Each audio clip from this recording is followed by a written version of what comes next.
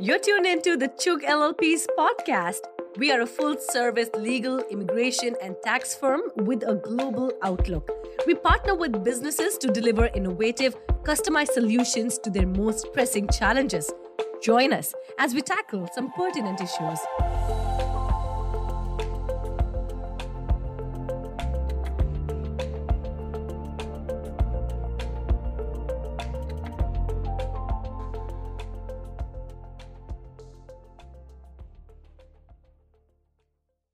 Welcome to Thursday with Chug. I'm your host, Sasha Preston Sooney. So today we're going to talk about estate planning. Estate planning is super important, no matter your age or how many assets you have. It can help you avoid taxes and legal issues, and it ensures that your assets get passed on to the people and the organizations that you care most about. This week, we're going to dive into why exactly estate planning is so important, what steps you should take to get started, and more. I'm excited to welcome our guest this week, attorney Min Luong, onto the show. She's super experienced in this topic. Thanks for joining us, Min. It's my pleasure. Thank you, Sasha. Thanks for hosting and thanks for having me here. Also, thank you all to our audience for attending. I know everyone is super busy, but estate planning is such an important topic, and I'm really glad everyone could be here today. Great. Thank you, Min. So before we begin, I'd just like to remind everyone, this conversation is for informational purposes only, and it does not create an attorney-client relationship. So Min, to get started, could you tell us, what is an estate plan exactly? Yes, thank you, Sasha. Estate planning is the process where an individual or a family arrange for the transfer of assets in anticipation of death. It's also a plan for in the event of that's when someone is unable to manage his or her own financial affairs or make his or her own personal decisions due to physical disorder. For example, you get into a car accident and you're rushed to the hospital. Who's going to make decisions on your treatment plan? Who's going to talk to the doctor? And if you're there for a long period of time, who's going to pay your bills, your mortgage? Who can enter into contracts on your behalf? So it's a plan for what happens to you and your things. It helps ensure that your wishes are carried out. It also prevents fighting between your beneficiary or your children. It prevents lawsuits. It provides instructions. It names a person, a group of people, or even a professional to carry out your wishes. One of the main purpose of estate planning is to preserve the maximum amount of wealth possible for your intended benefit, not to waste it on taxes and fees and court costs. Great, thank you. So it sounds like estate planning is really crucial. Who would you say needs an estate plan? Yes, so or not, Sasha, almost everyone does. Estate includes everything you own. For most people, they consider it their house, but it also includes everything inside your house. It includes your car, your bank account, furniture, personal possession, such as watches and jewelry. So some people think that estate planning is just for the rich, those who are really old or those who are retired, but that's not the case because, as I've explained, everyone has an estate. Accidents happened. We know that death is unavoidable, though we don't know when it's going to happen, but it is going to happen. So everyone should be planning for this event that will occur. A lot of my clients have minor children, and they need to plan for what will happen in the event that they pass away. It's such an important decision. Who is going to help raise your child when you're not there? You want to nominate a guardian and not let this be left to the state to decide. So in short, everyone should have an estate plan. At the very least, everyone should have a conversation with their attorney or professional to make sure that their wishes will be followed in the event that their death happens. Absolutely. Okay, so even though it's not the happiest topic, it sounds like estate planning really is really important for everyone. Everyone should have an estate plan. I know a lot of our viewers are probably wondering, documents are actually included in an estate plan? Yes. So a complete set of estate plan is highly customized, but it generally has 4 documents: a living trust, the second is a will, the third is a healthcare directive, and the fourth is a power of attorney, power of finance. Depending on your asset, it may also include the deed to transfer title into the trust. Okay. I know you mentioned both wills and trusts, both of which are really popular estate planning tools. Can you explain to our viewers a little bit what the difference is between a will and a trust? Yes, thank you. So both documents for instructions after your death. Both documents say who will receive. The process and the time by which done is different for 2 documents. For wills, it doesn't take effective, it's not effective until you pass away. Also, for wills, if the value of asset is more than, right now it's 160, 150, but legislature change it all the time. If it is less, then you can avoid probate with a small estate affidavit. But if it's more, then you would have to probate the will. Probate means that you have to involve the courts, and probate validating the will with the courts. This process is really long. They say that it takes a minimum of 6 months, but in actuality, it can take years. This process is public. Everybody is notified, and your assets are tied up. So your children, kids, your assets, until the court says that they can. The process of probate is also very expensive, much more expensive than setting up and doing estate planning before. There are statutes, there are court costs, there's attorney fees. A trust, on the other hand, never has to be probated. The trust starts right away as soon as you sign the document, and then you can start transferring assets into the trust. So this trust makes transfer quicker and more efficient. Assets are transferred into the trust during the settlers, and settlers is another word for the person who's setting up the trust. It's transferred right during their lifetime. And during this lifetime, during the settler's lifetime, the settlers can manage the trust. And in a way, the settler names somebody else, and this named person managed the trust right away without court intervention. So a main difference is will doesn't go into effect until after the death of the person writing the will. It goes into effect as soon as you sign. In a complete estate plan package, as I mentioned earlier, you'll have both the trust and the will. Most assets will go into the trust. Anything left over will be distributed by the will.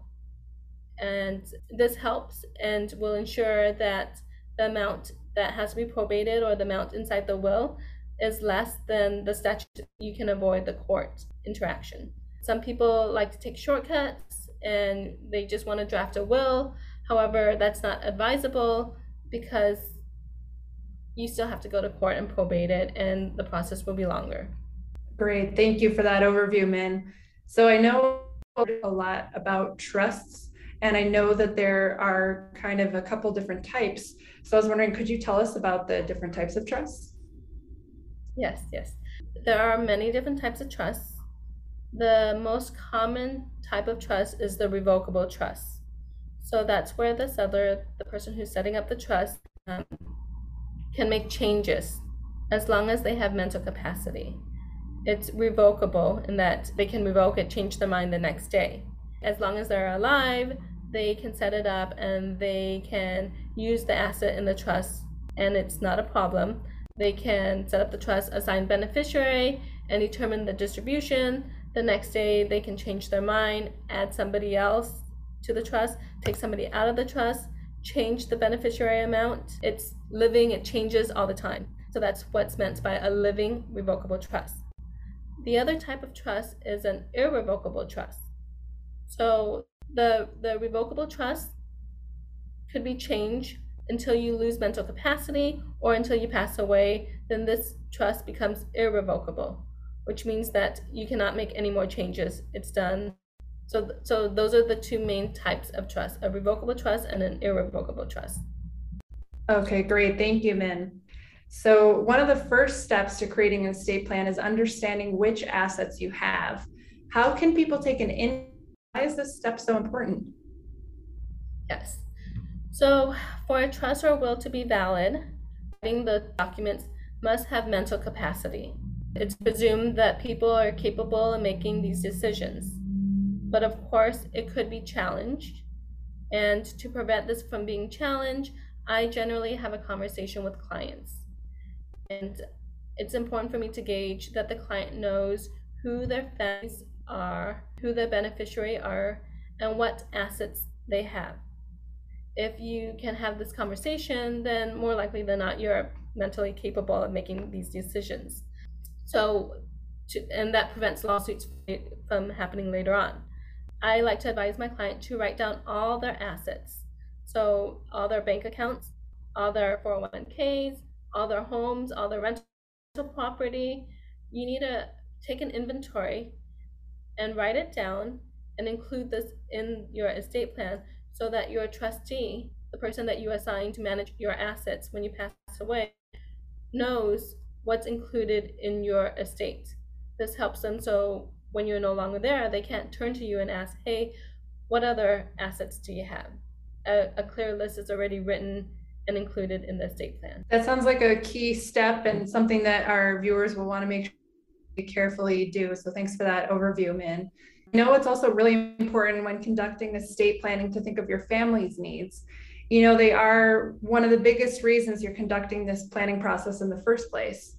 So Min, what are some of the family considerations that our viewers might want to plan for? Yes, thank you. So I've touched a little on this at the beginning, but for families with minor children, it's very, very important to consider who will take care of your minor children if something happens to you. Don't want to get involved. It's better that you nominate and have a discussion with whoever it is that you want to be the guardian. It's also important for families to consider the beneficiary and the distribution. Are the beneficiaries older so they could get the distribution, the assets, one lump sum right away when you pass away?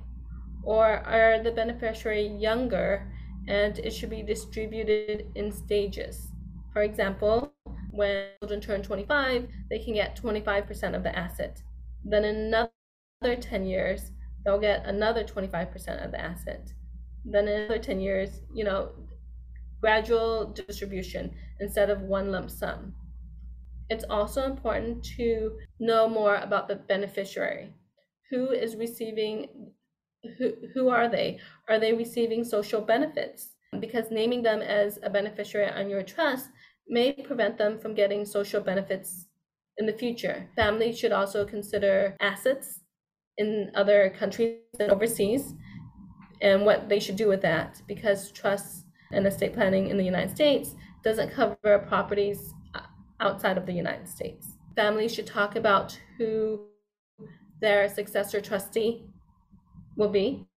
Mention when you're alive, you can be the initial trustee and you manage the trust assets. But when you pass away, who do you want to manage your trust and the assets? Do you want to name a loved one? Or do you think that's too much responsibility? Do you think that would cause conflict among the children? Should we hire a corporate trustee? They're professionals. Times. People also want to consider their pets. Pets are normally or often forgotten, but what will happen to your pets if you pass away? Do you want to name someone to take care of your pets? This could also be done in the estate plans. Great, thank you, Min. So some of our viewers may not know that while your will and your trust spell out your wishes, these documents may not actually cover everything. Which policies and accounts should our viewers to make sure they have the right benefit? Right. Estate planning and transfer assets outside the United States. For those, we should talk to a professional and see how we could manage that in our estate plans. Trusts and wills won't cover property that are jointly owned with right of survivorship, assets that has a designated beneficiary. For example, a life insurance policy, where if you pass away, you name a beneficiary who will receive the payout as soon as you pass. That won't be covered under the trust. 401k, annuities, stuff with designated beneficiary will not be covered in the trust. Trust won't cover properties that are jointly titled with right of survivorship. And again, it won't cover property and assets in other countries. So it's important that if you have these assets, that you check to see who the beneficiaries are. And also, you should check to see if there is a successor beneficiary. So if your named person isn't available or no longer alive, who should it be passed to? That's great information. Thanks for that, Min. Just a quick reminder that this show is provided for informational purposes only and does not create a client relationship. So we've got a question from our audience coming in. One audience member is wondering, what is a power of attorney? Could you take that one, Min? Yes, thank you, Sasha. So a power of attorney is one of the documents in the estate plan. It's a document that gives a third party legal authority to make certain financial decisions for you. This document allows for someone to pay your bills, pay mortgages, make investment choices, enter into contracts on your behalf. This document must be notarized, and usually it starts operating, or it's only valid when you're not able to make decisions for yourself. Generally, a doctor or that you need it, and it stops working or it's not valid anymore once you pass away. Okay, that sounds like a really important document to have. Another viewer is asking us, what is a healthcare directive? Yes, thank you. So the directive is another one of the documents from our estate planning package. It's a legal document that allow an individual to plan ahead to get the medical care that they want. It helps avoid unnecessary suffering and help caregivers with some of the decision making when you're not able to make decisions for yourself. Write down what you want to do with your body, whether or not you want prolonged life treatment, what do you want to do with your remains. You don't want to burden your loved one and awkward conversation and fighting in the hospital when your loved ones are there and they don't know. You have so many kids and one child wants to do this, one child wants to do this. This document provides for clear instructions of what to do relating to your health. Wow. So I know a healthcare directive is not something that many of our viewers want to think about, but it is an important document that needs to be addressed. Now, I know things can change, laws can change, your family may change. When should you update your estate plan, and why would you want to? Yes. So the law is constantly changing and your family is constantly changing. I normally advise my client they should reach out to me whenever there's a big major event in their family. For example, a death or a birth of a new family member. You should reach out and we can make amendments or changes to your estate plans. Any single time that you want to take somebody out of your trust or will, any single time there's a divorce in the family, you may want to revise or look at the policy. And if nothing happens, then I still advise you to update it once every 5 years. Because of the new laws, we want to make sure that we're maximizing the benefits for your beneficiary, maximizing the wealth, and not just having it all go to taxes. And the value of tax, the amount, it changes every year, every couple of years. So for trusts, as I mentioned, the revocable one, the settlers can wake up and change their mind. So it could be, they could make changes anytime they have capacity. Major changes, you should contact your attorney and we'll go over it. Minor changes, such as you bought a new house, you bought a new car, you don't have to contact us. You'll just update that list of assets that we talked about earlier today. Just write that in, and then to let your trustee know, hey, I have new assets. You should talk to an attorney if you're buying new property to make sure that that property is funded into the trust. So creating a step process. The first step is writing the trust and getting it signed. The second step is funding the trust. So making sure that the title of the property is in the name of the trust is the second step. And that's oftentimes overlooked. And if you contact us whenever you make a new house purchase, we'll make sure that it's in the trust. That's really helpful to know. And that's a good reminder that tax savings are a really important component of the estate planning process. So thanks for that reminder. And you kind of touched a little bit on my next question. It kind of leads in perfectly. So our team here at Chug LLP has a really experienced team of attorneys that specialize in estate planning. And for our viewers who are wondering, could you let us know, how does someone create an estate plan exactly? And is it necessary to work with an attorney? It is necessary to work with a professional. There are a lot of steps that needs to be taken, and we want to make sure that you dot your I's and cross your T's. We don't want to have your trust be invalid 20 years later when you're no longer here. It's better to have peace of mind. It's also, a lot of people don't know that some of these documents have to be notarized. You can just write something and you think that it's set, and then later on it's not notarized and the court says, well, it's not valid. Or you write something and then later on people can challenge your trust or your will, saying that it's not valid for some reason. So having an attorney or a professional will give you peace of mind and will make your trust more valid. Oh, great. Thank you. So I know a lot of our viewers will want to get started on protecting their assets after hearing this talk. You've really shared the urgency and the importance of getting involved with estate planning as soon as you possibly can. Could you shed a little bit of light on what happens if you don't have a plan? Yes. So if you don't have a plan, the state has a backup plan for you. If you don't have a trust, then as I've mentioned, there's this will. If you don't have a trust, then the state will have a will for you. It's a backup will, and each state is different, but the state wishes may not be your wishes. So I'm not comfortable having someone else dictate what will happen to my or to me if I pass away. So I rather make the decision for myself instead of leaving it up to the state. Absolutely. So we are nearing the end of our conversation here. We've got just a few minutes left. And I noticed that we've gotten a couple questions from our audience, which I would love to have you help us out with here, Min. First question is, how can you transfer a business to your successor?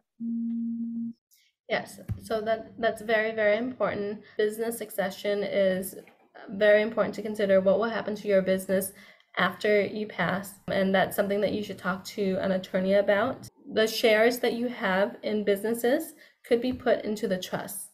So the trust could own the share, and then your beneficiary will own the shares. Great, thank you. And the next question that we got, this person submitted kind of a few related questions here.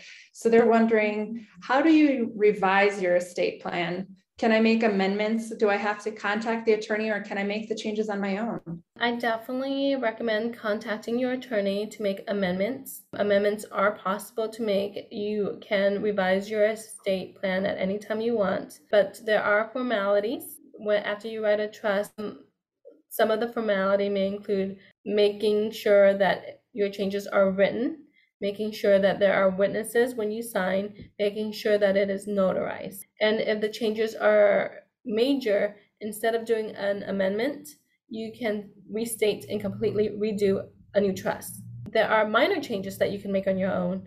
For example, you bought a house or you open up a new bank account, and you could put this in your schedule of assets and you just add it to your trust. But I recommend talking to a professional. Great, thank you for that, Min. That was super informative. So that brings us to the end of our conversation here. We don't have much time left, but thank you so much for joining us today. And please join us back here next week for more pressing topics that truly matter to you and your business. Until next time, please stay safe and take care.